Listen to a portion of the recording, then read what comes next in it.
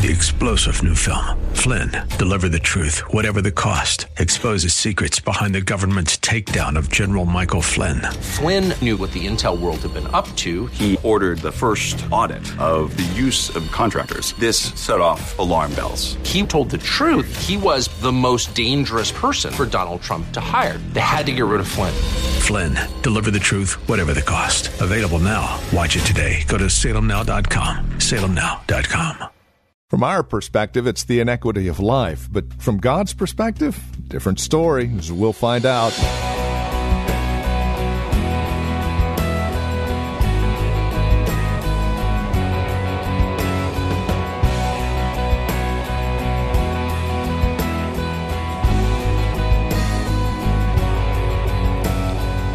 It just doesn't seem fair, does it? You look around with earthly eyes and you wonder, we follow after Jesus. Our lives should be successful, a testimony of God's greatness, yet we struggle. We go hand to mouth. And again, from an earthly perspective, we seem to be losing. Meanwhile, the wicked seem to prosper. Well, as we'll find out today, once we arrive to heaven, we will have found the price to really have been cheap enough. And the glories that await us far exceed anything you could even imagine here on this earth. Here's Pastor Napoleon Kaufman. Today's broadcast of Times of Refreshing. He says here in verse 11 on down to 14, he says, and they say, how does God know? And is there knowledge in the Most High? And what he's basically saying here, when you look at this, he's saying, does God see this? Does he know what's going on here? Is he perceiving what's going on? He says, behold, these are the ungodly who are always at ease. They increase, he says, in riches. Surely I have cleansed my heart in vain and washed my hands in innocence. For all day long I have been plagued and chastened, he says, every morning. Surely I have cleansed my heart in vain. Well, how in the world? Man, I'm doing right. Does God see this? Does he not know? Man, me doing good, it seems like it's worthless. Because these people that are cursing God, speaking all kinds of detestable things about God, not living right, it seems like they're increasing in riches, and it seems like they have all the stuff, but here I am trying to live right, and I don't feel like it's happening for me. Does God know? Does God see? Maybe I'm doing this in vain. Maybe it's just worthless for me to do this. Now, how in the world did she get a man? And that one. How did he find her? I know, how did they get that house? How in the world, it seemed like here I am sick and they're healthy and they chain smokers. Can I preach it this morning, y'all? Can I talk about it, y'all? And so this is what goes through this Asaph. This is what's going through his mind. Does God see this? Does God know? And then he turns around and he says in verse 15, look at this, saints. 15 on to 17. He says, if I had said, I will speak thus, behold, I would have been untrue to the generation of your children. When I thought how to understand this, it was too painful for me until, look at your neighbor and tell him until I went into the sanctuary of God. Then I understood their what? I understood their end. Woo! Woo! You start thinking about it and it becomes painful. How is it, Lord? What is going on? And Asaph is saying this to himself. And then in the midst of this, he says, when I thought of how to understand this, it was too painful for me. says, until I went into the sanctuary of God, then I understood their end. You know, it's amazing how you find answers in the presence of God. If you want answers, if you really want to know, you find answers. And I love this. He said in the sanctuary of God. Now understand, from a New Testament standpoint, the church is the sanctuary, the household of God. The church is the bride of Christ. The church is the ground and the pillar of the truth. The church is the body of Christ. Jesus Christ, when he cracks the sky, he's coming back for the church. He's coming to receive his bride. He's coming back, and we have to understand that he's building us he's making us a holy habitation and temple for himself. We are the house of God and the household of God. When we come together and we meet in this building, we're coming together as the household of God, as the church of God, as the scripture says, the family of God. And understand, when we come together, what happens is we begin to fellowship around the things of God. When we gather together, there's an anointing here. The Holy Spirit is here. The power of God is here. The blessing of God is here. The release of his wisdom is in the house. And so I love Asaph. He said, I was in pain. I was going through this. He said, and when I start to understand, he said, until I went into the house of God. This is why it's so important that people find a church home. Find a good church home that believes in preaching the unadulterated truth of God's word. And in the midst of that, as we begin to gather together, God begins to give us understanding. He starts to open our eyes and illuminate us and cause us to see, well, wait a minute here. I'm looking at them prospering now, but let me stop here, because better is an end of a thing than the beginning. I can't just look at how it looks now. This is something I say all the time. Let it play out. You let stuff play out, and then you say, I see what happened. The devil will push you along and make you feel as though you got it all together for a season. And then when he's done using you, he'll begin to destroy your life. God will allow people to prosper for a while, and it may seem good. But then when his justice and judgment kicks in, everything begins to crumble. And so we have to understand, saints, that when we're walking with God, that the answer that we need is in the house of God. He says, until I was in the sanctuary of God. Then that means that, yes, I can come before God and talk to God about things, and God is going to speak to me about things, but it's good to have confirmation from other people that also have the same witness, and there's revelation from the scripture. This is the reason why I love Pastor James Davis, because I didn't know, but then he taught me. He helped me to see. That came out of the house of God. That came out of the sanctuary of God. That came from the men and women of God who had gone before me and were able to say, okay, this is what you're looking at. And this is what Asaph is saying. I found my answers. I found my answers in the sanctuary. We find our answers around the people of God. We find our answers in prayer. We find our answers by getting around people who have gone down the road, who can show us, just like I'm doing now. Don't worry about what it looks like the wicked is doing. Just stay focused. Because it's the end that's going to speak to you. Can I have an amen, y'all? And he says here, let's look at verses 18 on down to 20. He says, surely you set them in slippery places. You cast them down to destruction. Oh, how they are brought to desolation. He says, in a what? In a moment. He says, in a moment. They are utterly consumed with terrors. He says here, and I like this. Look at this here. He says, as a dream when one awakes, so Lord, when you awake, you shall despise, he says, their image. And I wrote this down as I was thinking about this. You can have everything and in a moment have nothing.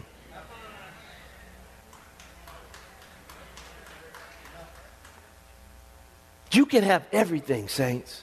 And if you think your life is just your stuff, you can have everything and have nothing in a moment. You can have nothing in a moment. That's why, praise God for stuff. But stuff isn't your life.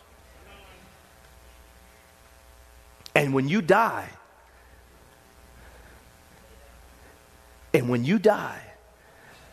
none of your stuff is going with you. Enjoy it. Be blessed. Be grateful. Thank God. But always keep in mind that your house is not going with you. None of your money, no amount of money you have in your bank is going with you to heaven. It's not. Nothing. All your shoes, and I got a lot of them, but I look at them sometimes and I love them. I love my shoes, but you're not going with me. Now, you may wear them in the casket, but they're still not going with you. They can fill your casket up with all your shoes. They're going to the box and it's going to the grave. Can I have an amen? All your stuff, it's not going. They're going to dress you up real nice. You're going to look cute. You're going to look so handsome. But if we dug up your grave after 30 years, your stuff would be towed up in the box. Can I have an amen, y'all? We're not taking the stuff. Look at your neighbor and tell them, we're not taking the stuff. We're not. You can have everything and have nothing in a moment. We enjoy our stuff. Now, Lord, I wouldn't mind some more stuff too. I'm just saying.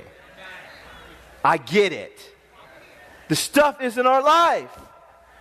And when we start looking at people who have the stuff and we start envying them as the people of God, then we're going to start slipping. We're going to start stumbling. And we have to be reminded once again that we have to get together in the house of God and get our answer, so it brings a sense of peace back to our lives that, wait a minute, God's got all this. He's got all this. Can I have an amen, y'all? Look at verses 21 on down to 22. This is beautiful. He says, thus my heart was grieved, and I was vexed in my mind. I was so foolish and ignorant, and I was like a beast before you. Think about this, saints. He says, thus my heart was grieved and I was vexed. He's talking about, I got my answers from the house of God, and God showed me what really is going on, and man, I was ignorant. Why was I slipping? Why was I tripping? Why was I stumbling? Now I feel grieved. In my mind, I'm vexed within, because look what he says, y'all. He says, thus my heart was grieved and I was vexed in my mind. I was so foolish and ignorant. I was like a beast before you. He was embarrassed as he thought about it. That's what he's saying. I got before God. I'm like, God, I feel embarrassed now. Why was I envying that person? Do I really want the path that they're on when I think about it? Come on, y'all. Stay with me, y'all. Do I really want the path that they're on that's going to provide temporary satisfaction but not give me true peace? He says he was vexed. He said here he understood that it was foolish for him to think that way, and it was ignorance. He says, I was like a beast before you. And some of us, we need that sting of, man, why am I trying to get with it? And now I feel bad because God told me. And some of them, I'm talking to you all right now, and I'm preaching this to myself, and people in this room, I know you're thinking, man, that's me. I feel bad because I didn't understand it. It's not the stuff. Look what he says in verse 23. Nevertheless, I am continually with you. You hold me by my right hand. You will guide me with your counsel. And afterwards, receive me, he says, to glory. Whom have I in heaven but you? And there is none upon the earth that I desire besides you. My flesh and my heart fail, but God is the strength of my heart. And my portion, he says, forever. For indeed those who are far from you shall perish. You have destroyed all those who desert you for harlotry. But it is good for me to draw near to God. I have put my trust in the Lord God, that I may declare all your works. Can I have an amen in this place? Look at this, saints. He says here in verse 24, you will guide me with your counsel and afterwards receive me to glory. God is taking me on this journey, and he has counsel for me all along the way. And my path is not your path. When I'm going, we may be headed to the same destination, but the route in which we're taking may be different. But along the road, God's given me counsel so that I can stay in the path, because ultimately God wants me to be received up into glory. God's not just thinking just about your life here. He's also preparing you for where you're going.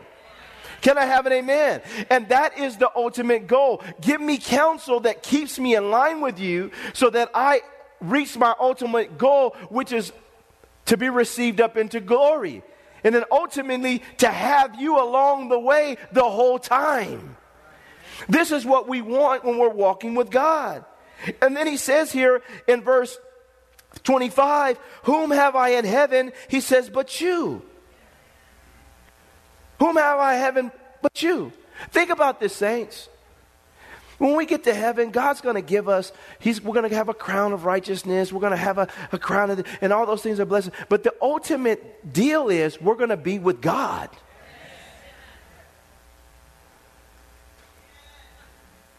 That's the ultimate, that I'm going to be with God forever. I don't have to worry about all this stuff. I don't have to you don't have to, just think about this. Just think about the reality of this, saints. That when you stand before God, when you go into the presence of God, and when you're with God, there's not going to be any more pain. There's no sickness. You're not going to have to pay taxes. Whew, praise him.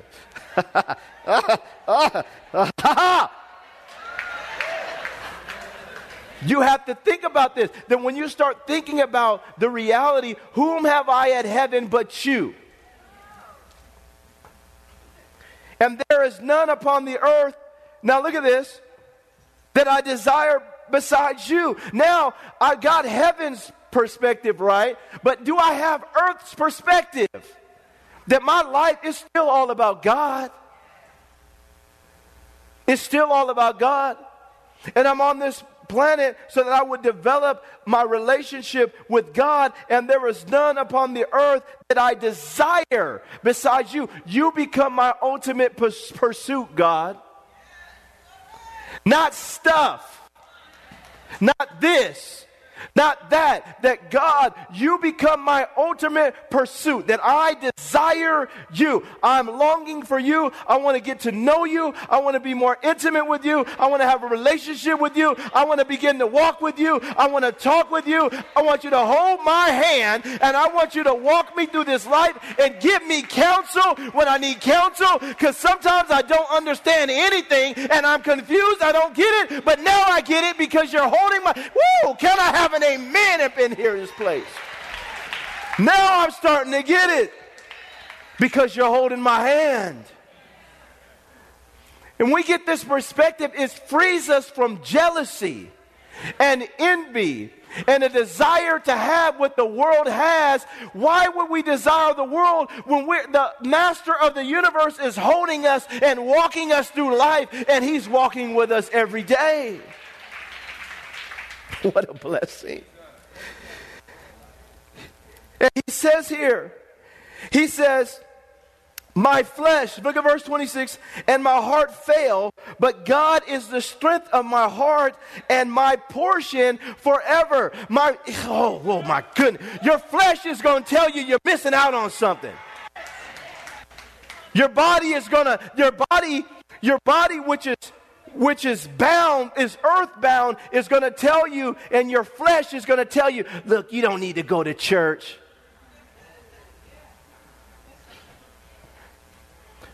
This is not working out for you. You've been praying, it's not happening.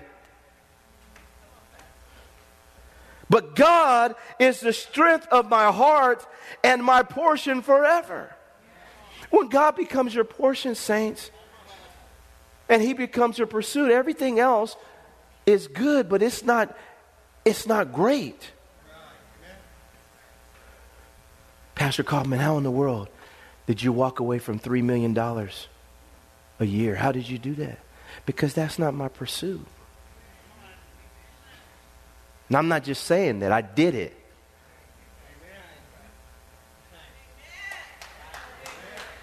You know what I'm saying? At some point in time, it's not that. I just want to know God. And if I could just have more of God, God's going to bless. We get that. But that's not your pursuit. When you're willing to walk away from stuff, that's when you show where you're really headed. It's not that. And I'm not against money. But what's your portion? Is God truly your portion? He says here, and we're going to close. He says, for indeed, those who are afar off from you, he says, shall perish. Stop worrying about what's going on with everybody else. If they don't get right with God, you know the destination, unfortunately. You have destroyed all those who desert you for harlotry. And that's another thing. We as a church, hear me, saints, the body of Christ in general, we've got to stop cheating on God with the world. We just deserted God and said, well, these guys are going to help us to do it. We're going to grab a big crowd. Instead of saying, no, God often will take you down the slower path, but it's the path that's going to ultimately lead to abundance and blessing in your life. The devil always wants to try to give you a quick fix. He wants it to be quick. And we have to understand that sometimes walking with God, it takes more time, but you're going to get there and you're going to be safe and you're going to be sustained. Can I have an amen, y'all? But people are just gone down the road of a harlot. And the church, the Bible in the book of Revelation speaks about the great harlot church that's riding on the beast, that loves all the phylactery and stuff, and is not hanging on to Jesus and his every word. We want to be the kind of people, but I love Asaph. He says, you have destroyed all those who desert you for harlotry. But it is good for me to draw near to God.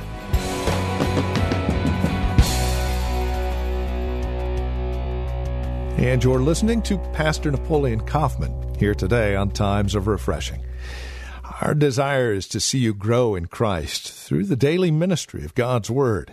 And as you take time to spend with us studying God's Word, we trust you are being encouraged in Christ.